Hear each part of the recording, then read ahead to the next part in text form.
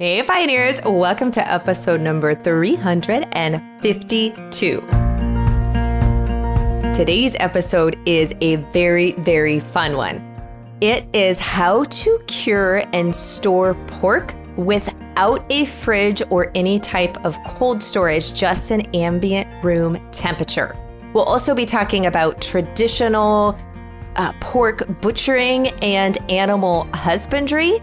But you are going to love, or at least I think you're going to love, once we get into using old school traditional home style butchery versus commercial type agriculture and butchery. And today's guest, I am just thrilled to introduce you to. He is a wealth of knowledge on this subject, and that is Brandon Sheard. Now, you may know Brandon's brand, Farmstead Meatsmith. You have probably seen stuff from him before, but he came into traditional slaughter, butchery, and curing right after finishing his graduate work in Renaissance English literature.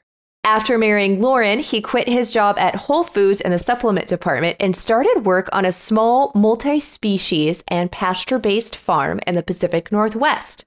After 2 years of working on the farm and managing the butcher shop, Brandon left and started Farmstead Meatsmith with Lauren.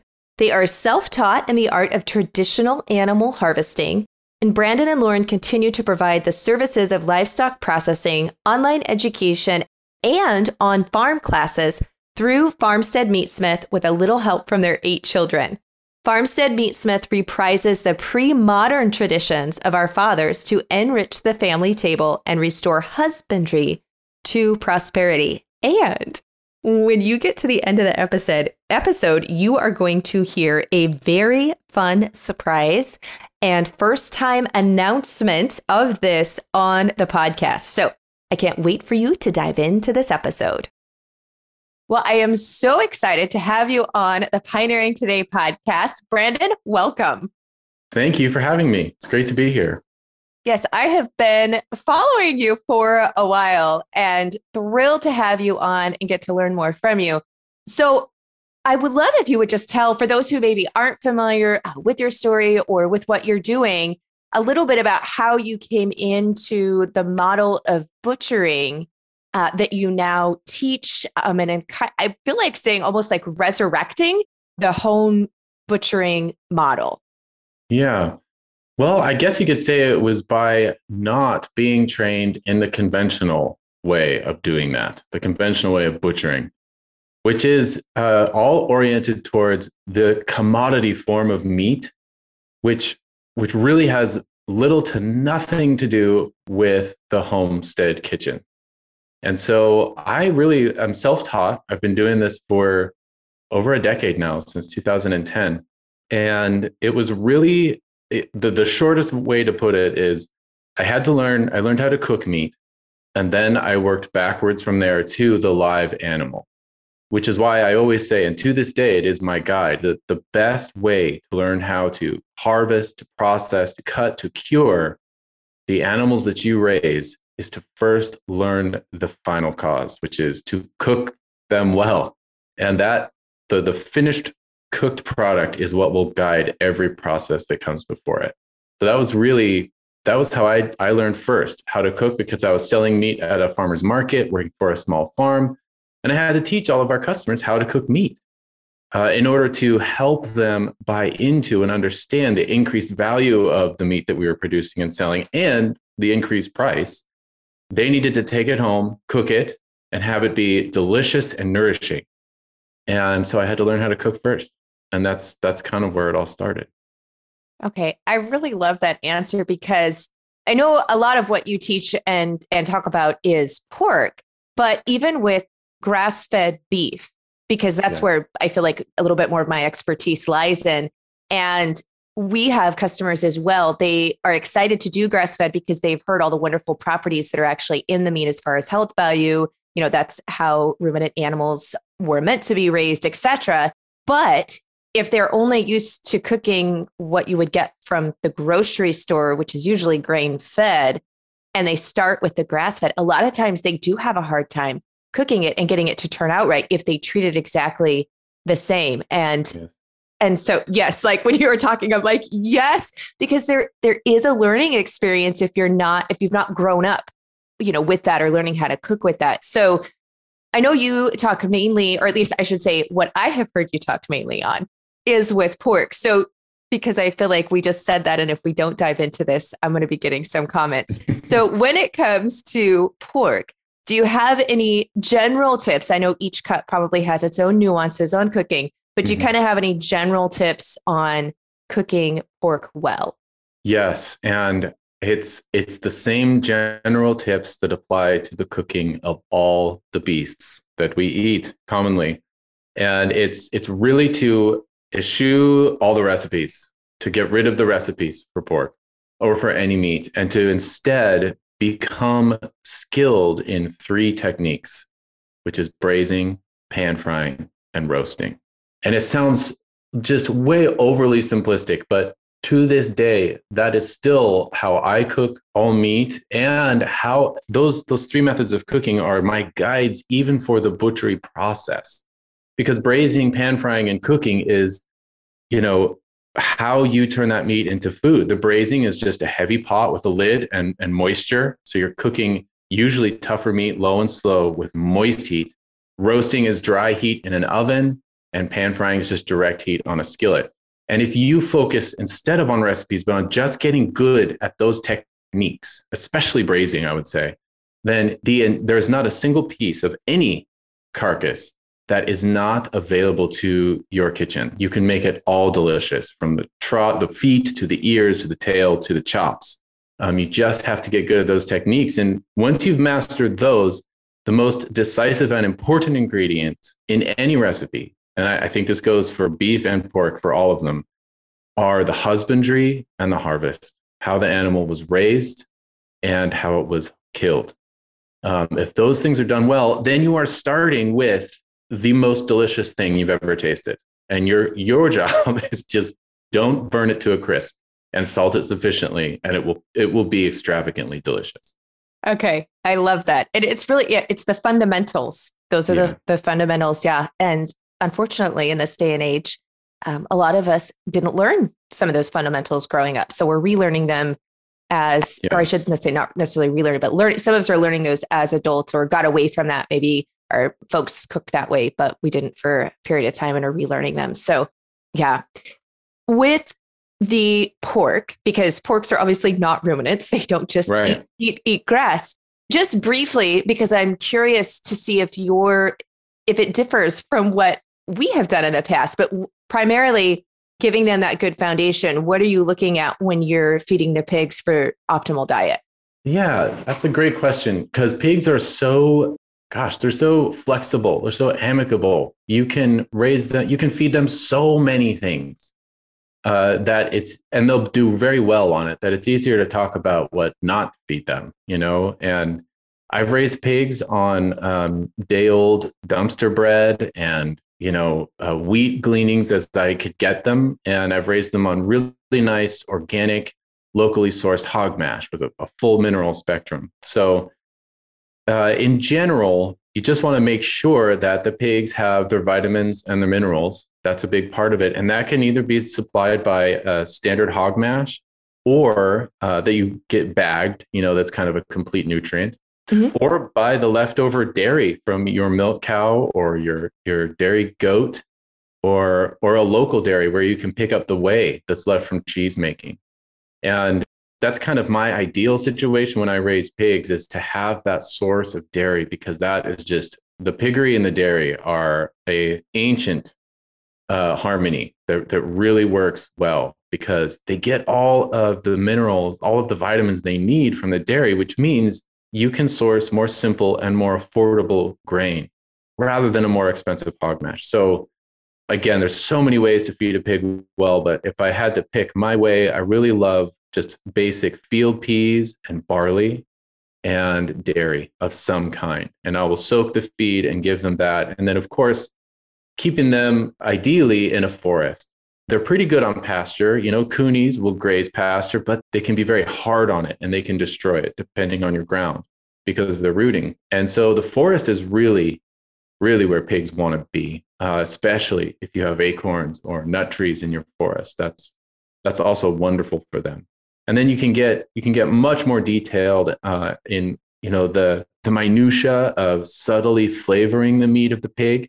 And in general, again, that just gets to things that you might want to avoid, like excessive amounts of fish meal in the feed, or even, if you're trying to do long-term curing, which means preserving the flesh of the pig indefinitely in ambient temperatures. So like a prosciutto that you cure, you wouldn't eat that until it's been hanging for 2 years. Oh my. And in that case, if that's your focus, you might want to avoid soy if possible in the hog ration. Not because it's unhealthy for the pig. If it's organic soy, it's good stuff, but it is usually baked, which means that the oil in the soy is kind of already on its way to being rancid, which is not putrefied. It's just oxidized, and it can give to the pig's fat in particular, a more bitter flavor, which is always a bummer because pig fat gets a bad rap. And it's usually because of soy rations, not because of pig fat itself. Okay, that's fascinating. We've actually never fed them soy. I should take that back. We have always fed an organic feed mix. So if there was soy in there, it was organic. I'm trying to remember if it was a no soy mix that I was able to get for them or not. But I find that fascinating, especially on the 2 years, which I have to, we're going to have to dive into that, because when you're like at ambient temperatures, that's one of the reasons we actually have never butchered our own pigs here, is because we're just too temperature wise. We don't have a place to chill. I don't have a large enough unit to chill or to store it. And we don't have reliable cold days to ever schedule anything out. Like, we're very up and down. I know you used to live in Washington, so you're a little bit familiar with that. Like, we can have a cold snap, and then 2 days later it can get really warm again. So for butchering, we've not been able to do that ourselves, other than just like we're butchering it and then we're going to roast it that day or something.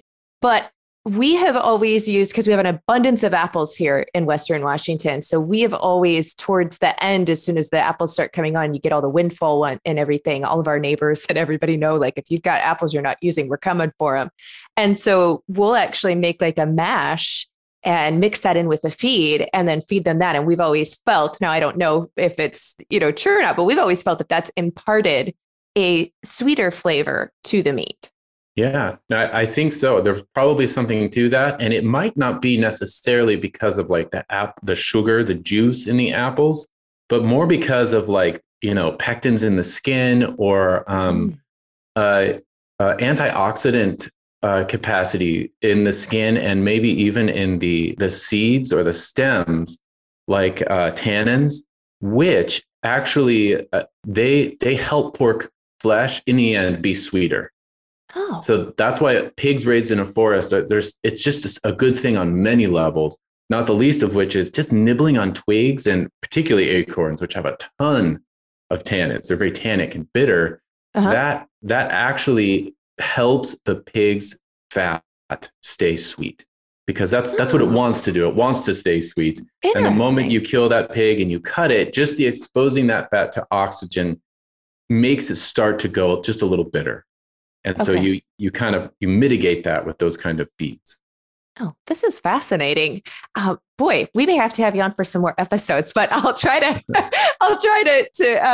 keep us going here and not get too lost in the weeds, because I love all of this type of information. I find it fascinating. So to the butchering though, because I know you really employ traditional, different than conventional. So when you're going to butcher an animal, kind of walk us through, specifically with pigs, how you do that, best setup. So for someone who's wanting to implement that at home, kind of give us an idea of what that looks like using your methodology. Okay. And do you want to start from the kill or from the after the kill? Well, I think we should probably let's start at the beginning. Like, let's start with the kill. So for anybody who, is, I don't know, if you're listening to this episode, I'm going to assume you would not be triggered by butchering. Most homesteaders choose to have livestock, and that is the most humane way, in my opinion, is for the animals to be processed on the farm and not taken anywhere else. So as long as you're on board with that, please continue to listen with us. So true. That's a whole nother podcast right there too. We can talk about that forever. Yes. But yes, the on-farm kill is by far the best way to dispatch your pig. And the best way to get the yield, the key actually to getting the most yield out of your pig, meaning not wasting anything, is to scald and scrape your pig. And that pretty much is something you'll have to do yourself. Since I left Washington State, I'm pretty sure nobody else will come to your farm and scald and scrape your pig for you. And that is really the key to the entire harvest, to eating everything but the squeal, is that scald and scrape. So the best way to kill any animal really is to understand its nature. And if you observe pigs for any amount of time, you can start to know what a pig is like and how a pig do in general. And then you can understand why the best way to kill a pig is with a bullet. Because you'll notice that pigs are so cerebral, so intelligent. They have a very clear social order that they observe all the time. They never disobey their own rules. They're very strict about that. And so the best way, the most humane way to dispatch them is with a bullet to the brain. Whereas with another animal whose awareness is not as linked to their brain, but more to their feet and to the herd, like a sheep, a bullet might not be the best option. So it's really about discerning the nature of the animal and the harvest that it requires. So I shoot pigs in the brain with a 22 Magnum rifle. And there's a whole strategy to that. And in the end, it really boils down to being patient and to taking your time and to not yielding to that little anxious voice that's telling you to squeeze the trigger before the shot is perfect. And so it's really about waiting until you have the perfect opportunity, which sometimes that means you shoot a pig that's sleeping in the sun because they're holding perfectly still. And sometimes you shoot them when they're drinking water because they're also holding still when they drink. So there's many ways to strategize that. But you take that shot and you're aiming for the forehead of the pig. So it's above that level of the eyes. It's not right between the eyes. It's about 2.5 to 3 inches above the eyes. It's more in between the level of the ears and the level of the eyes. And the pig will drop immediately. And then you need to bleed the pig out while its heart is still beating, because the bullet has taken out the brain, but the heart is still pumping. And so you stick the pig just behind the jawline, which is going to release all of the blood from the carotid and jugular arteries, which is actually something that you can capture and create blood sausage with later. So you just want to get a full flow, a stream of blood coming out of the pig, and they'll convulse for maybe 2 minutes. It's different with every pig, and it's just death throes. And then they'll stop. And then it's time to scald and scrape the pig. And there's many apparatus to help you do that. I mean, I did it for years, even as a business, out of the back of my pickup truck. I found the nearest tree branch that was about 16 feet off the ground, and then I lashed a chain hoist to it. And then you set up a 55-gallon drum on a very powerful jet propane burner.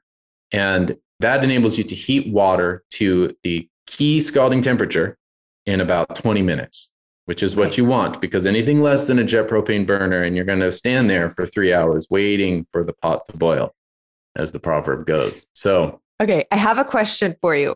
Yes. Because so when it comes to that 55-gallon drum, one, do you have any sources? Is there any, I mean, I'm assuming if it had oil in it, we don't want to use it. I know that's pretty obvious, but is there any like coating, non-coating? Like, is there anything we really need to be aware of when we're sourcing the 55-gallon drum to use? Yeah, that's a good question. I've always just found them on Craigslist over the years as I wear them out. And it's not practical to be too picky about the interior coating. They all have a coating on it, which helps it not rust. Okay. And eventually the coating does deteriorate, but you can get, frequently you can find 55-gallon drums that had mango puree in them or something food safe.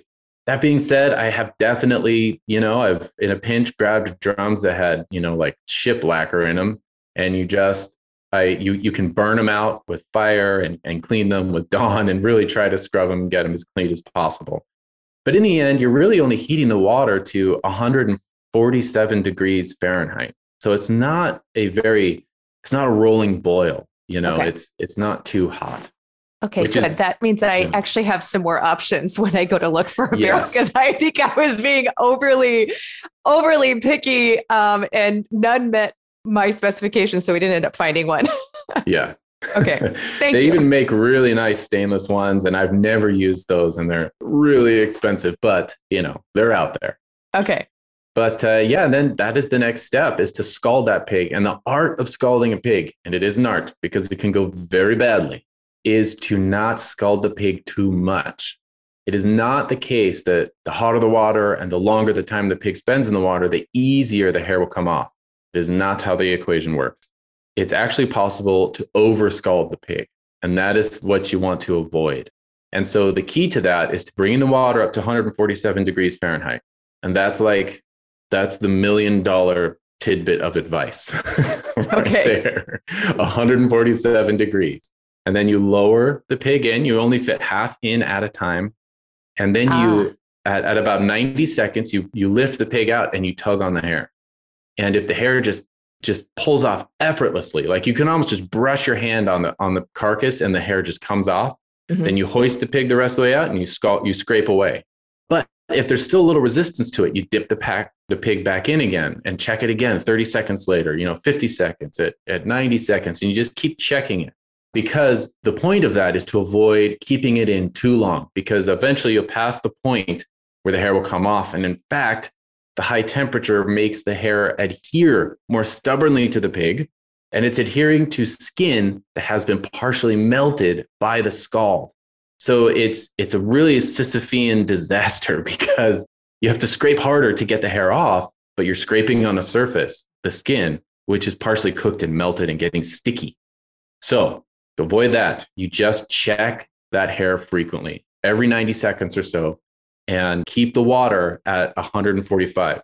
I know I said 147, but 147 is what you want it at before the pig goes in.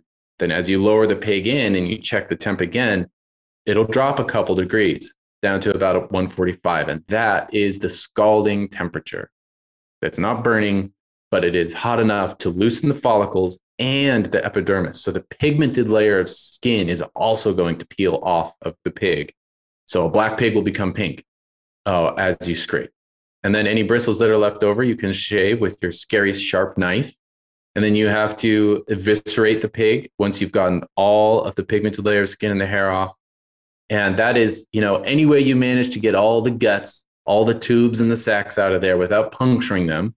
Amen. That's how you do that. Yes.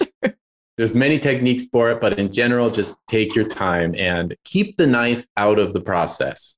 Use your dull fingers instead of your sharp knife, because frequently when we open up the intestines or poke the stomach, it's with the sharp knife. That's usually the culprit. So you get used to ripping fascia and pulling all of the GI tract and all the guts out. And then that's your second harvest, I guess. You've already harvested the blood. Now you're harvesting the liver, the kidneys, the heart. And in fact, all of that is edible. It's all wonderful if you have the time to harvest it. And so I usually tell people to pick their battles. And if you manage to eat the trotters and the head and the liver and the heart on your pig, in addition to all of its flesh and bone, that is far and away beyond any expectation on the conventional system. That's a great harvest. It's a great yield. So then it's at that point, you split the pig down the middle once you've got all the guts out, and then it goes to chill. And honestly, if you do this in December, and I would say, Melissa, even in the Pacific Northwest, if the temps, they're not even freezing at night, maybe you're just getting down into the low 40s. Yeah. It only needs one night. Okay. You could just hoist that pig a little higher up in the tree you're hanging it from and go inside. And if you're just doing one night, it's not that much time for it to get molested by critters. And certainly pick the winter, obviously, not just for the temperatures, but it's relatively fly free. So in the Pacific Northwest, this is the time of year to do this is after the first little cold snap that we get. Frequently in January, it's a great time to do it after that point. I mean, I've even done it as early as the end of November, just depending on the year. Okay. And then the very next day, you will have a chilled, rigid carcass and ready to portion, to cut, and then to put some of it on the salt.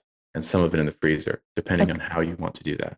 Okay. So I have a question. When you're splitting it in two, what are you using? Like a super big sharp knife, like it's some type of saw? Like what are you using to split the carcass into? Yes, you would use a bone saw. That's what I recommend for people. You can do it with a cleaver. It takes Okay. a little more skill, some good aim, but in the end, just go ahead and get a bone saw. It's, you could make a sawzall sort of work if you can get one without paint on the blade. You don't want that nasty paint on your pig, and it's not a fixed blade, so it can wander. It can be tricky to stay nice and straight on the spine when you're using a sawzall. So I just say get a bone saw because you'll use that for the butchery day as well, and for the rest of your life on your farm. Just get a bone saw. They have replaceable blades, so Okay. you'll have it forever. Love that. Now I'm curious because I have always been under the impression that you do not hang and age pork like you do with beef. Like we will cold dry age our beef. We prefer 21 days, but depending on how much fat layer it has, etc. And so I've always thought that just like you're saying, that pigs, you're going to chill them overnight and then move right into it. We're not dry aging them. But I did hear, and it could be completely erroneous, which is why I'm asking you. Somebody said that you can actually dry age pig. Have you ever heard of that? Is there truth to that? Yeah, there is, and I think traditionally the way that we have achieved the effects of dry aging on pigs, similar to beef, is by curing it with salt. That's just what we've always done. So it's Okay. sort of a new thing. It's the fun new thing that we can do by virtue of our ability to control climates and temperature through refrigeration. So it's kind of a new thing that'll be on fancy restaurants. And yes, even if you have a standard walk-in and you pop a dehumidifier in there, I don't care what meat you put in there. It could be pork, definitely beef, whale, I'm sure would do it. And you flip on that dehumidifier in that cold environment, all the meat's just going to dry out. It's never going to spoil. Eventually, it will just all be jerky. It'll just be totally dry and adhering to the bone. So if you can keep the environment dry, absolutely, you can dry age pork. Oh, interesting. Okay. Well, I did officially learn something new on that because I wasn't sure if that was true fact or not. So I know you employ salt Yeah. and you even use salt with the pork and it doesn't have to then be stored in a cold, well, I should say like a freezer or even a fridge environment. Is that true? Or on certain Yes. cuts, certain types? Yeah, so we could go from one end of the spectrum and say, at no stage do you need a cool environment ever, and then we can work back from there. Okay. But because it is possible, you're in the Mediterranean and you kill your family pig, the backyard pig, and it just doesn't get that cold there. There's really not that ideal time when it's a refrigerator outside, like you have in Washington, and so instead of chilling everything right after the evisceration, when the meat is still warm with body temperature, it goes into the salt drawer, which is what peasants used to keep in their yard in a covered place. And it's basically exactly what you'd expect, a really large drawer, and all the meat just goes in there. And that's how you get your prosciutto and your spalla and your pancetta. And so it is absolutely possible to do this with just salt and not even the winter. It just you change the way you prepare the pork. You end up with more salty pork and you eat it differently. It's really not the kind of preparation that would give you pork chops, for example. Mm-hmm. It's all cured meat. So you could do that. I think that the easiest thing, especially in the Northern Hemisphere, where we smoke all of our curing meat because we're heating our houses with wood in general, historically, Yeah. is to just do it in the winter when you have that one night of chill, and then you can do all the cutting the next day. And then if you're still in the winter, so you can definitely cure things just in bus tubs. And the temperature is not that big a deal. It's the biggest threat would be flies to Okay. the keeping of that meat while it's on the salt. If flies can get in there, they can spoil it. And then, if you wanted to take it one more step into civilization, you could get a spare fridge. And the main advantage of the spare fridge is that it's a fly-free zone. So you kill your pigs, and then you're doing the cutting the next day, and you're putting things on salt and bus tubs, and then you just put that salted meat in your curing refrigerator in your garage. And one bus tub takes up one shelf, and you can cure many pieces of meat in one bus tub for sure. And that's usually the most common way to do it. And that's the great way to go. Okay. I find this so fascinating because I feel like, I used to, in high school, I had to go get my, health permit thing because I worked in local restaurants, et cetera, and throughout high school. And so, you're like, oh, meat never sits out at room temperature for more than, X amount of minutes, which I've already forgotten. So I find this fascinating because I feel like a lot of, our modern society and food rules, I'm doing air quotes, which I know you guys can't see that though. Like when you hear that you don't ever put meat in a fridge or freezer, I know a lot of people are like, oh my gosh. Yeah. Yeah. And it's understandable because a lot of the meat that they are writing those codes for is already filthy and subjected to anaerobic environments. And it's already very fragile and on the verge of spoilage. In fact, anyone who works in a restaurant kitchen or even in a butcher shop knows that the meat is covered in a slime. Oh. And that slime is bacteria. That is spoilage bacteria. And that is ubiquitous. That is every piece of meat. And that's because when it comes from the slaughterhouse, they want it to be shipped all across the country in plastic. So you're harboring moisture, you're trapping moisture in plastic, and you're creating just an instant colony of spoilage bacteria.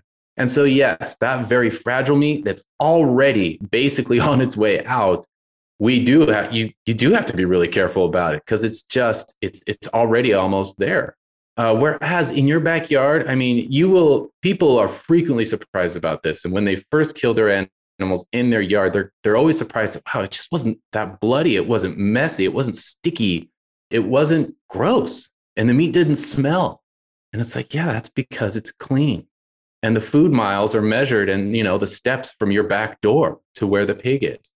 And that gives you it's a whole different animal. It's not just a different in degree, but in kind from the kind of meat you're working with at a restaurant or retail butcher shop. Yeah, I completely agree because growing up, I was very fortunate that our beef, not other animals, but beef when I was growing up, we always raised our own beef. So it was always that. And then even when my husband and I got married and moved out of my dad's house and we got married, same thing. We bought beef for my dad until we started raising our own. And anytime I have ever had to cook store-bought beef, I can't even eat it afterwards. I like the difference that you're explaining. I don't, until someone has gotten to experience that for themselves, like you don't even realize how bad it is until you move to the other. And yeah, you're right. There's like extra liquid, and it's not rotten when we're buying it. Like I know what a complete rotten meat smells like, unfortunately, but it has this weird odor, like almost makes my stomach just like clench and feel nauseous. I can't cook with it. Yes. And I think that is one of the most discouraging things to people learning how to cook well and then want to raise good meat, because it's hard to convince them of how effortlessly delicious it is. Like cooking is easy when the meat comes from your backyard. It's effortlessly delicious. Yeah. Oh yeah. I agree so much. So back to the salting things though, I do have a couple of questions. So when we've got it in the bus tubs with the salt, then when you go to prepare it, now I'm just, like I've had, prosciutto and things where you're slicing that and you're eating it, you're pairing it, with cheeses and different things like that to kind of combat or, be a good flavor profile with the saltiness of the meat. Yeah. But, for if you're used to having, your frozen sausage, say your ground sausage, or even like your pork chop, a ham is already salty, but are you pulling these out and you're rinsing them off before cooking, or you just know that they're going to be very salty? Or can you kind of walk me through that a little bit? Yes. And the tricky thing about walking anyone through that is all the possibilities that you just mentioned absolutely work. So there are more ways to do this. It's so flexible and easy than there are not to do it, which is kind of weird, but it really depends on what you're going for. So this is where you learn more of the subtleties of curing. Usually the differentiation between each cut is what gives you the flavor. So the different physiology. So like belly, pork belly is what we usually turn into bacon. Now you can also cure some of the shoulder and you can call it copa. But when you cure the shoulder and the belly, it's the same curing recipe. It's identical. The difference is in the physiology of that muscle. And then what you do with it after you take it off the salt. So in the example of bacon, of belly bacon, and this is assuming you want your bacon for like breakfast meat. You want to be able to slice it and fry it and for it not to be too salty and delicious. That's only going to be on the salt for like 4 or 5 days. And then you take it out of that tub, you rinse it, you dry it, and you hang it. And you can, in your kitchen, again, not in any temperature controlled environment, you just hang it in your kitchen, starting in the winter when the flies are less populous and aggressive. And then you slice it and fry it right away. And it's delicious and it's wonderful. And you do the same thing with the copa, with that shoulder muscle. But instead of slicing it and frying it right away, you just let it hang for 8 months. You leave it there and it'll get cobwebs on it. It'll get dusty and it'll just dry out. It will slowly dry. And then the way you eat that is you slice it very thin and you just eat it raw. And that's what a prosciutto is, except for not 8 months, it's like 2 years. But in the end, it's all the same recipe that gets it to that point. And you just develop your own, idea of what best serves your kitchen. Like we want more bacon, we want more copa, we want more guanciale or prosciutto. And that's really where the only subtlety comes in curing. Okay. I am so intrigued. And you're going to laugh at me, but like if something ever were to go wrong in the process, I'm assuming that it would just start to smell like rancid meat and you would know that something had gotten in there. And does that happen? Yes, that is such a great point because we're dealing with whole muscle cures. Okay, so not salami. Salami is actually preserved through fermentation. So that's a different process. The cures I'm describing, bacon, prosciutto, pancetta, copa, those are whole muscles. So the process that's curing them is very simple. We're just drying them out. That is all it is. The water is being removed and bound by the salt and they're drying out. So the things that go wrong with those kind of cures are aromatically unmistakable. It goes real wrong and you know it, which is great because what that means is you're never going to accidentally eat or feed someone else putrefied meat that's hanging in your kitchen. It's not going to happen. You're not even going to be able to live in the same house as the bacon that's hanging there. It's going to smell like everyone knows it smells. It's a dumpster behind a restaurant at the end of July, like that anaerobic, rotting, horrible, putrefying smell. So spoilage is obvious in the case of whole muscle cures. And that should actually be like an encouragement to just go ahead and do it, knowing that if it goes bad, it goes unmistakably bad. Okay. It does. It actually, that reminds me a lot of with vegetable ferments, because really that's been my experience in vegetable ferments. Like when it's totally inedible, you know it. You know it. You know it. It's not like canning where botulism is undetectable to smell, taste, sight, etc. Okay. So, and when it does go bad, is it because you either didn't have enough salt ratio or leave it in the salt long enough, or there was fly contamination? Or I guess I'm curious as to what would cause it to go bad, to just help to try to mitigate that as much as possible. Yeah. So by far and away, the most common cause of it is slaughtering your pigs and curing them out of season. So doing it in the summer. Okay. That is usually what does it. And it's usually flies. Flies get to it and they lay their eggs on it. And they will usually be attracted to where there is still blood in the meat, which is really only something you worry about in a prosciutto. The belly of a pig, the capillaries are so tiny, there's not huge reservoirs of blood in there, just waiting to be populated by a bacteria. So bellies, it's not even really a thing, but it's more with the back leg, with your big ham or prosciutto that you would hang for 2 years. The femoral artery can still have some blood in it. And if there's enough flies around, they'll be into that and they can get there. And if it's hot enough, if it's like 75 degrees in your house and you rinse a prosciutto off you rinse the salt off prosciutto, dry it, and hang it, it might work, but it might be just too warm. And that warmth will encourage the putrefaction of that blood next to the femur. And you can lose prosciuttos that way. So it's usually just doing it out of season. It's usually flies. Okay. And again, it's obvious. You always know.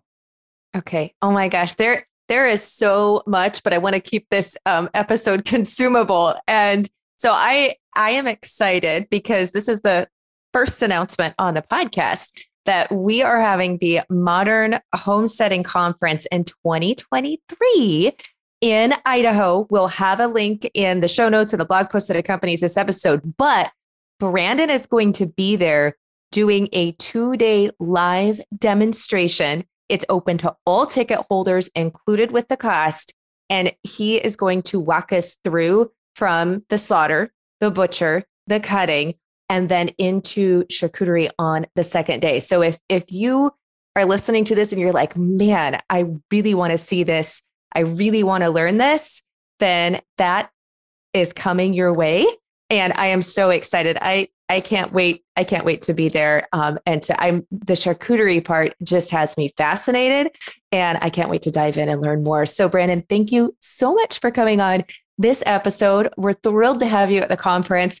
And for those who are like, man, I don't know if I can wait a year, they want to follow along and learn more about the type of stuff you do, where is the best place for listeners to connect?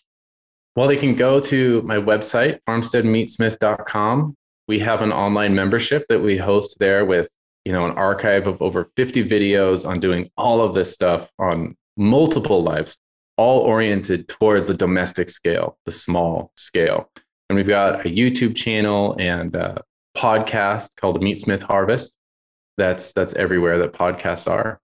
And and then we'll just see you at the conference. Awesome. Well, I'm so excited. Thank you so much for coming on. My pleasure. Thank you. Well, I hope that you enjoyed that as much as I did. Brandon is just a wealth of information. And I hope that you attend the Modern Homesteading Conference. A little bit more details about the conference. It will be June 30th and July 1st of 2023. And it will be held at the Kootenai Fairgrounds in Coeur d'Alene, Idaho. We do have a limited number of people that can be on site, as you would well imagine, with a live event. So if you plan on attending, highly recommend jumping over to modernhomesteading.com, and getting your tickets. There are general admission tickets, and there is also VIP tickets, and they are both on early bird, which means you can get them at the lowest price that they will ever be for this event. And you can also see who some of our other speakers are. Joel Salatin is one of them. Carolyn and Josh Thomas from Homesteading Family. Of course, Brandon, myself, and there are a plethora of other speakers. And we will be adding more speakers to that roster. So pop on over, grab your ticket if you think you're going to be coming or you want to come before they sell out or before the price goes up. Because as I said, there is a limited number of tickets that we can offer at the early bird price. But you guys, I am so excited for this. So many of you, anytime I have mentioned going back east to teach at some of the homesteading conferences on the East Coast, have said, oh, please, if anything is ever available in the West, please let me know. Well, there wasn't anything that I could find. So myself and my partner, Katie Milhorn from Milhorn Farmsteads in Idaho, decided that we would create our own. So I can't wait to see you there. Thank you so much for hanging out with me. Until next week, blessings and mason jars for now, my friends.